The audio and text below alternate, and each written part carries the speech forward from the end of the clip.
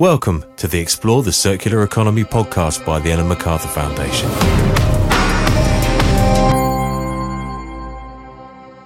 This is the Explore the Circular Economy podcast, where we discuss how to move away from a linear take, make, waste economy to one that designs out waste and pollution, keeps products and materials in use, and regenerates natural systems, a circular economy. My name is Rob, and I'm part of the learning team at the Ellen MacArthur Foundation. In today's episode, Jos Bleriot, the executive lead for institutions, governments and cities team at the Foundation, is joined by Janez Potočnik, the co-chair of the International Resource Panel. In this episode, we reflect on a decade of circular economy policy at European level, and we discuss what's needed to reach scale, as well as the role of finance. To kick off the conversation, Jos asked Janez for a quick fact check before they dive into the main discussion. Yes, it's great to join you. It was always a pleasure to speak to you. That's very kind. Thank you. Can we do a bit of a fact-checking before we go into the nuts and bolts of the discussion?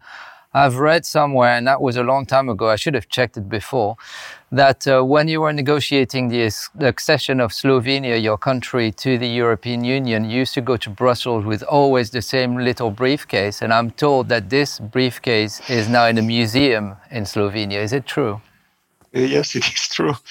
Actually, Slovenia joined to these first 6 countries which started negotiations in the last moment. We were former Yugoslav country, and that's why our start was not the best. And if we wanted to change our image, we need to travel a lot and meet a lot our partners from European countries.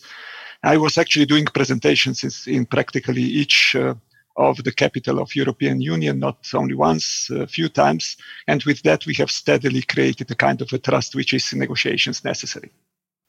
That's a really interesting segue into what I wanted to talk to you just as an opening for this conversation.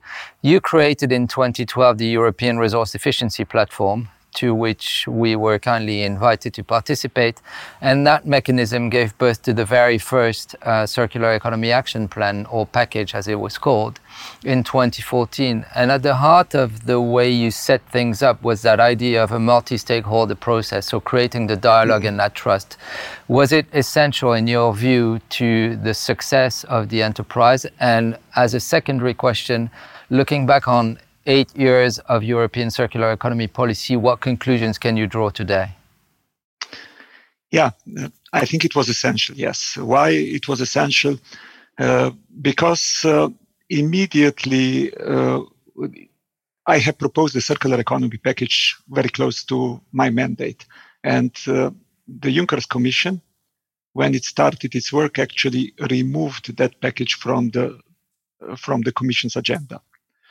And due to the fact that we have prepared it in a way that we included before a lot of stakeholders and that we created the ownership for that package, a lot of those stakeholders reacted very clearly and loudly. And this was one of the reasons that I would actually believe the most important reason that the circular economy arrived back on the agenda. But if I go to the second part of your question, which is actually continuation of that part, when I have proposed that package, it was more or less understood that it is another package coming from Environment Commissioner.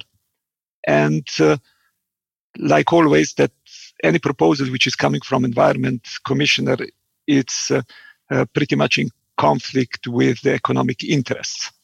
When it was later, also with the help of those stakeholders who were very actively advocating for circular economy, when it was later understood that this is as much an environmental sustainability story as it is the European competitiveness story, then the real success of the circular economy package in the Commission started again. So it was back on the agenda very quickly. And some of the commissioners were very vocal in supporting it. Commissioner Katainen, Timmermans, for example. And it started to move further. If we look at now back in just 4 years, 5 years, it's actually becoming the core driving force of sustainability and of competitiveness of European Union. If you look to the European Green Deal, it is very clear that European Green Deal is to a large extent based on the logic of the circular economy.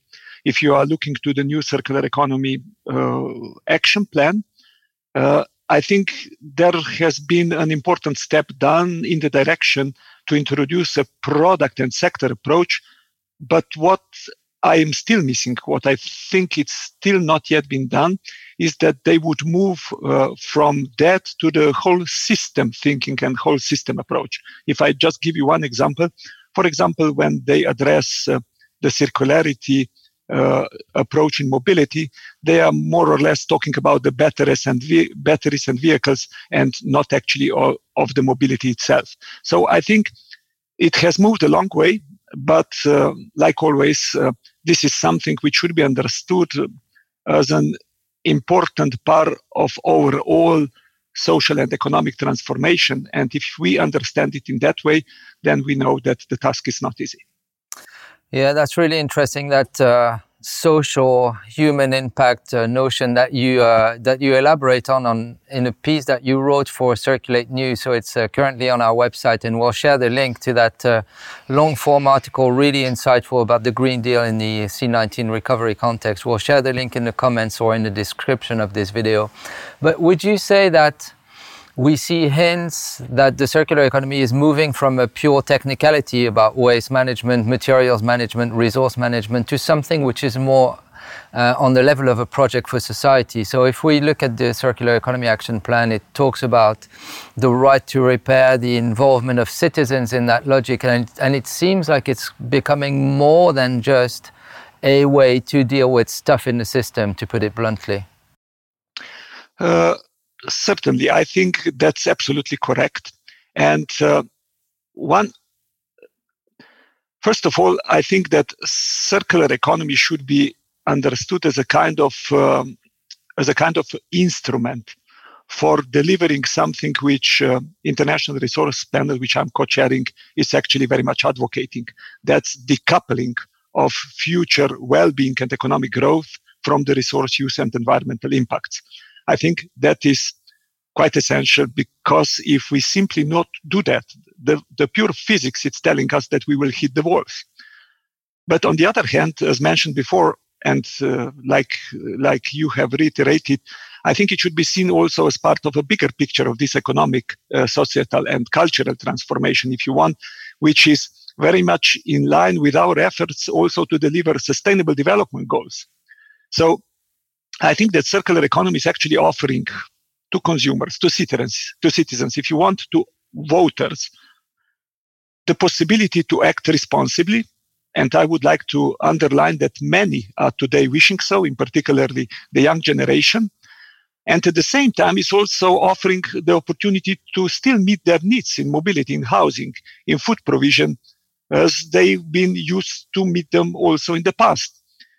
And the second thing, which is important also for each one of us, is that circular economy is also offering a kind of approach to competitiveness, which of course European Union is always putting in the center of our approach, by not focusing on, for example, lowering wages or social standards of workers, but rather addressing an issue where Europe is terribly import dependent on various materials, on energy. We import more than half of the energy.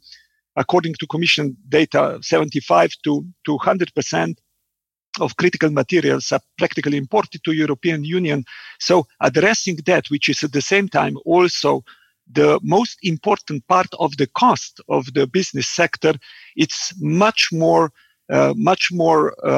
friendly for any consumer, for any voter.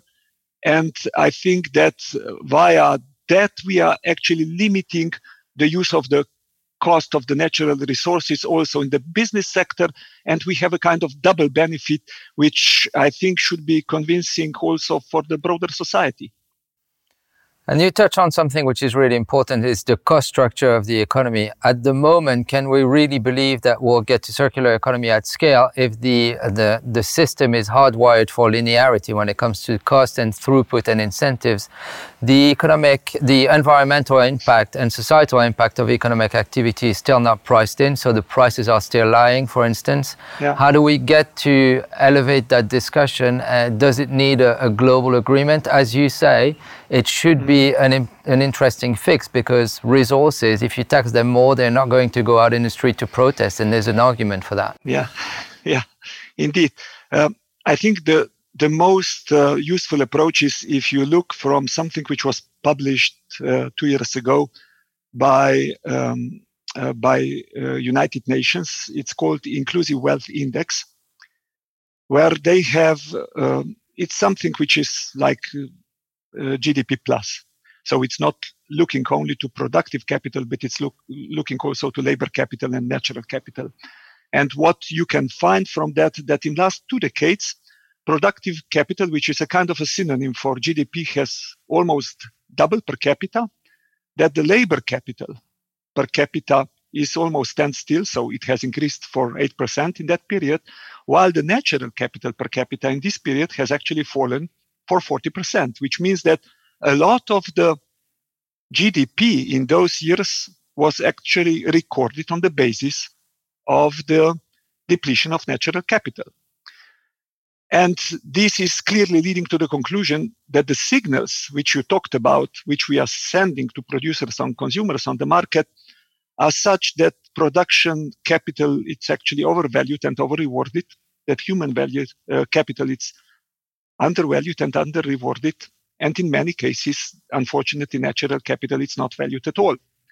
So more or less, we all agree in principle of the full costs.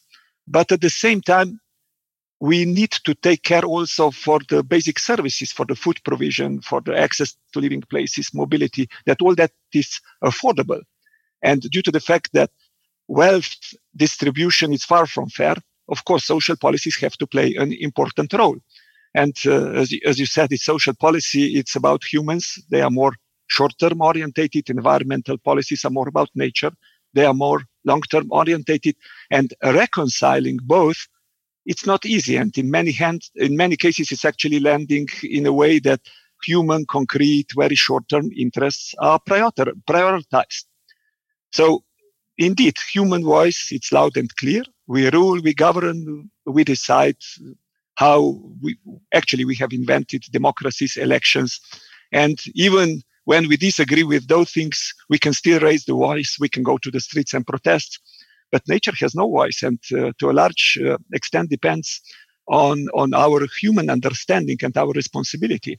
So it protests by dying out. It disappears from the planet. And yes, the silent voice of nature in the recent decades has been very loud and clear. Unfortunately, we are still not hearing it very clearly. So if I summarize, one can have a successful policy only by addressing the core drivers, by combining and ensuring that economic, social, and environmental policy are consistent, by introducing a kind of more long-term science-based policy, by introducing something in policy which sometimes it's difficult, less hypocrisy. And yes, of course, governance, which you are mentioning, it's an important part of that, an important part of the answer, and preferably on the global level, yes, because we are more interconnected and interdependent than ever.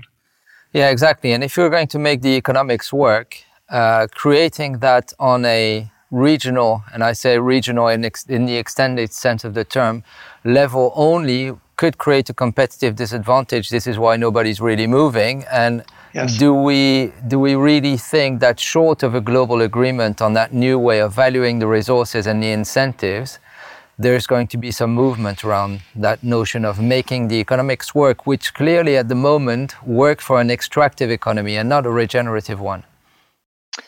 It is one of quite major problems, as you are saying. But I think that European Commission and also European countries and institutions with the European Green Deal and backing it have actually shown that leadership in this case, it's important. And leadership, which is very much based on a simple fact, which Green Deal is delivering. That is that for the first time, it has been actually clearly stated in such level of political documents that future economic well-being and economic development is not in contradiction with protecting environment, with using natural resources wisely. On the contrary, that it depends on that how wisely we will use natural resources and how well we will protect our environment. If we understand that, if this is clearly understood, then we understand that also the economic development which we normally prioritize is actually dependent on how we will solve those critical issues which are linked with more responsible use. And as mentioned before, decoupling is core of that solution, and circular economy is the best instrument which we know to deliver that in practice. So I think that fully makes sense. It's clear that it's not easy to get a global steps and agreement, and that level playing field is something which is essential. That's why I think it would be very useful if we would see how the multilateralism could be used for that purposes. One of the things which we are constantly mentioning also in the International Resource Panel is that it might be useful to even think of potentially introducing something like a convention on sustainable resource management, which would actually connect all the dots, all the players, which would actually create level playing field around the board, and which would actually teach everybody around what we talk about when we talk about the circular economy, when we talk about decoupling, when we talk about responsible resource use. Yes. Another question that arises, of course, is the role of finance. And we've seen a lot of activity on that front. We've seen, for instance, that during the COVID lockdown, the funds that performed consistently better than the other ones had an ESG component, environmental, social governance component to them. There seems to be a massive wake-up of the finance community towards the need to disclose climate risks and all of these things. Do you think it's the tipping point that a lot of people were waiting for? So the logic was there, some companies were acting, all we needed was a big push by the biggest driver that there is. Yeah, certainly it plays a very important role. So governments and financial institutions must play a kind of key de-risking role. One thing in financial institutions which we are seeing changing is that, of course, risk in finance institutions cannot be defined as a kind of a short rate of return on the money invested, but rather in the context of real risk management, which we face as a society and as a financial sector being part of that society. So looking beyond the short-term interests also in the financial sector is essential, also for the stability and the very survival of the finance sector itself. On the other hand, what is also critical is that all public money is used for the public interests, and it's aligned with the needs of the transition we talk about, and we have, by the way, all committed with. Is a kind of European Green Deal aligned, if you wish, and we have an excellent opportunity currently. It's a unique opportunity. Why? Because we have on the table, due to the COVID recovery package, almost double regular European Union budget for the next few years. So if we use it wisely, really lots can be done. And as mentioned at the beginning of our discussion, I think that understanding European Green Deal and post-COVID recovery as two sides of the same coin, understanding that actually European Green Deal is providing a lot of the answers which also post-COVID recovery is requesting, it's the best way to understand how to actually where to actually put that money. So, but to be clear, finance is of course an important part of the answer. But still, I think what is the most important are actually incentives which are sent to the markets. Why? Because it's difficult that we would foresee that with the market signals, which normally we deliver through prices, we would send producers and consumers in one direction, actually telling them, don't worry if you use a lot of resources, don't worry if you destroy natural capital. Actually, it's costless. And you will even have higher profits. But on the other hand, in the public institutions, also in financial institutions, we would try to, with the public policies, with corrective mechanisms, with regulation, with proper investments, with proper use of public money, we would like to remedy or correct those mistakes which are basically done on the market. I think this will have hard time to work because it's actually leading to a very conflicting situation on the markets where a lot of lobbying is happening, where a lot of conflicting views are happening, and it's actually creating also a lot of bad will. So I think aligning of incentives on the markets with all the rest of the policies and sending producers and consumers in the same direction, it's pretty much essential.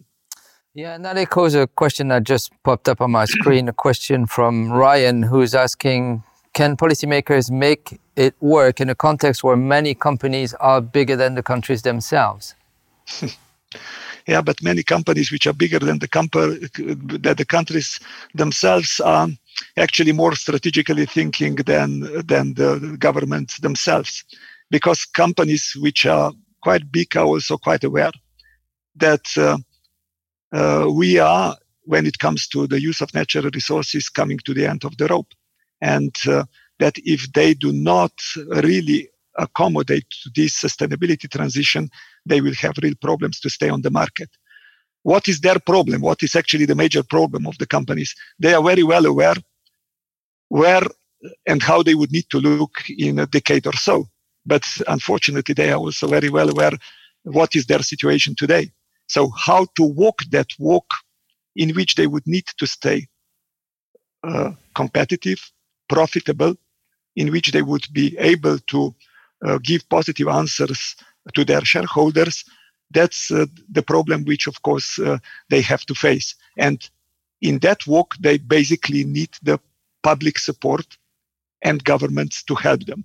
So I firmly believe that you cannot do it only through bottom-up or through top-down. The most important thing is to understand that the change to the sustainable economy in society is unavoidable. And we should stop talking about if, what, but rather how we will do it. Because that's the task which is currently on our table, being a citizen, being a public policy maker, or being a businessman. That's interesting because it goes back to what you were saying earlier. When the future of the first Circular Economy Action Plan was in jeopardy or in question, you mentioned a lot of stakeholders stepping up. Actually, it's important to note that most of these stakeholders were actually private sector companies saying, we're investing in this. Indeed. This is an important point that we don't make enough, I think. It's an important point, and you are right. And I think in whatever policy you are preparing, it's really important that you are preparing it in a way that you create the ownership, that people who will actually face the consequences do understand that even if some of those things at the first sight look against their interest, they are very much designed to help them, because you have to look further ahead, see what are the major challenges which we are facing, and understand that by putting your head under the sand, you will not avoid that. So I think it's essential that you work hand in hand with the people who are in the first line concerned with what will happen, and design the answers in the way that they are good for them and that the private interests are aligned also with the public interests, because at the end of the day, that's the essential thing. You could also say, and look at it a bit differently and say, well, yes, that's very nice, but you're always going to rely on a small number of progressive companies. They're always going to be the same, and an aggregate number of them is never going to be enough to tip the whole system. How do you address the ones that do keep their hands in the sand, or that worse, try to fight against progress? That is sometimes the question which I see that people are misunderstanding. We can do a lot of pilots. We can do a lot of funding programs. We can do a lot of the things. But of course, if the fundamental incentives sent to the market will be still sending those companies you are mentioning in the direction when destroying natural capital would actually reward them by giving them more profits, of course we will have the resistance. Of course, what else? So I will always underline that we have to change the essential signals. So currently, the situation as it is, when we talk, we call them environmental externalities, but they are connected as much to health as to the environment. But if I have heard many times you cannot introduce that and that policy because it's additional cost for industry or for business.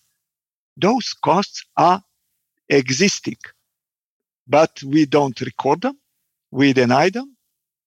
They are not paid by producers and consumers today on the market, but they are rather paid by either health system today, or which is even more suitable, by the future generations, because future generations today cannot complain. And that's why we are depleting natural capital. We are in a way privatizing the profits and socializing the costs. And everything that goes back to the signals which you are sending to the market.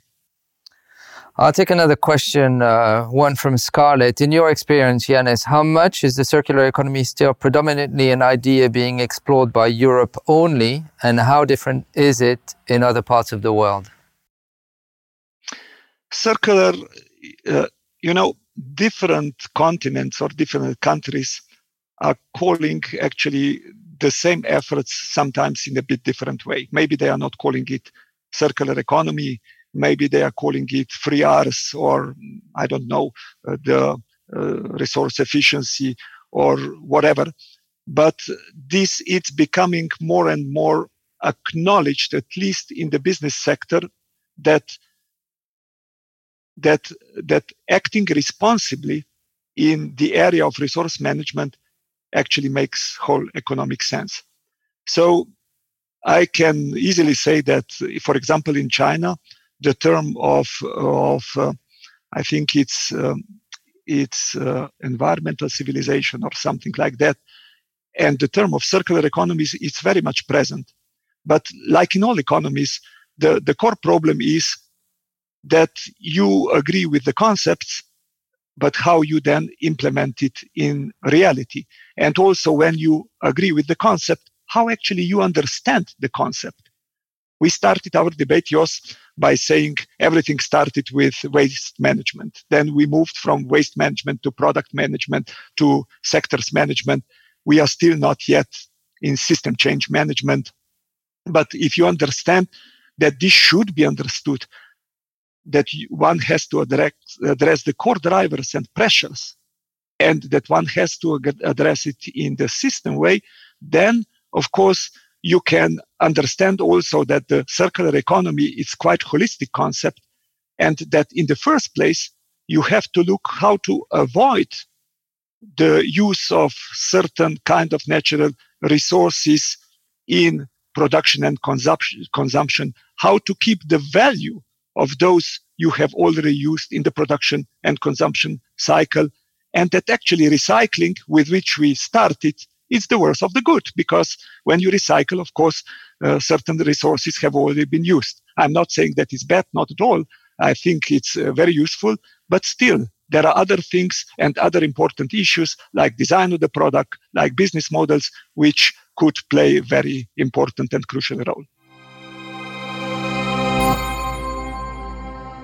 Janis provided reflections on almost 10 years of circular economy policy, drawing upon the relevance of the European Circular Economy Action Plan and the European Green Deal. We also heard how the idea of GDP Plus could provide a more inclusive world index, leading to successful policies which have both the public and private interests aligned. Janis also mentioned that to decouple from material and resource consumption is crucial, and that the circular economy is the best instrument we have to deliver that. That's all for this episode of the Explore the Circular Economy podcast. Don't forget to subscribe, rate, share and comment wherever you are listening to this podcast, and we look forward to seeing you next time. Thanks for listening to the Ellen MacArthur Foundation's Explore the Circular Economy podcast. Don't forget to share, rate and subscribe.